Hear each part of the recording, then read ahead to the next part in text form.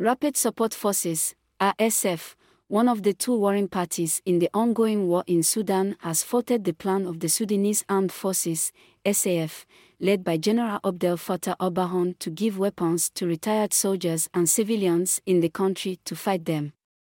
RSF in a statement on Friday said SAF's decision to mobilize innocent civilians to bear arms is a potential recipe for disaster.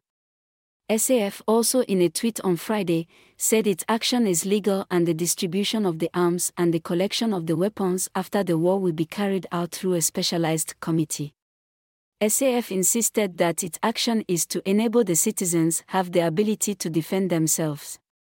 RSF statement reads in quote, "The Rapid Support Forces, RSF, has read a very dangerous statement today published by the Sudanese Defense Ministry, announcing the commencement of general mobilization in Sudan.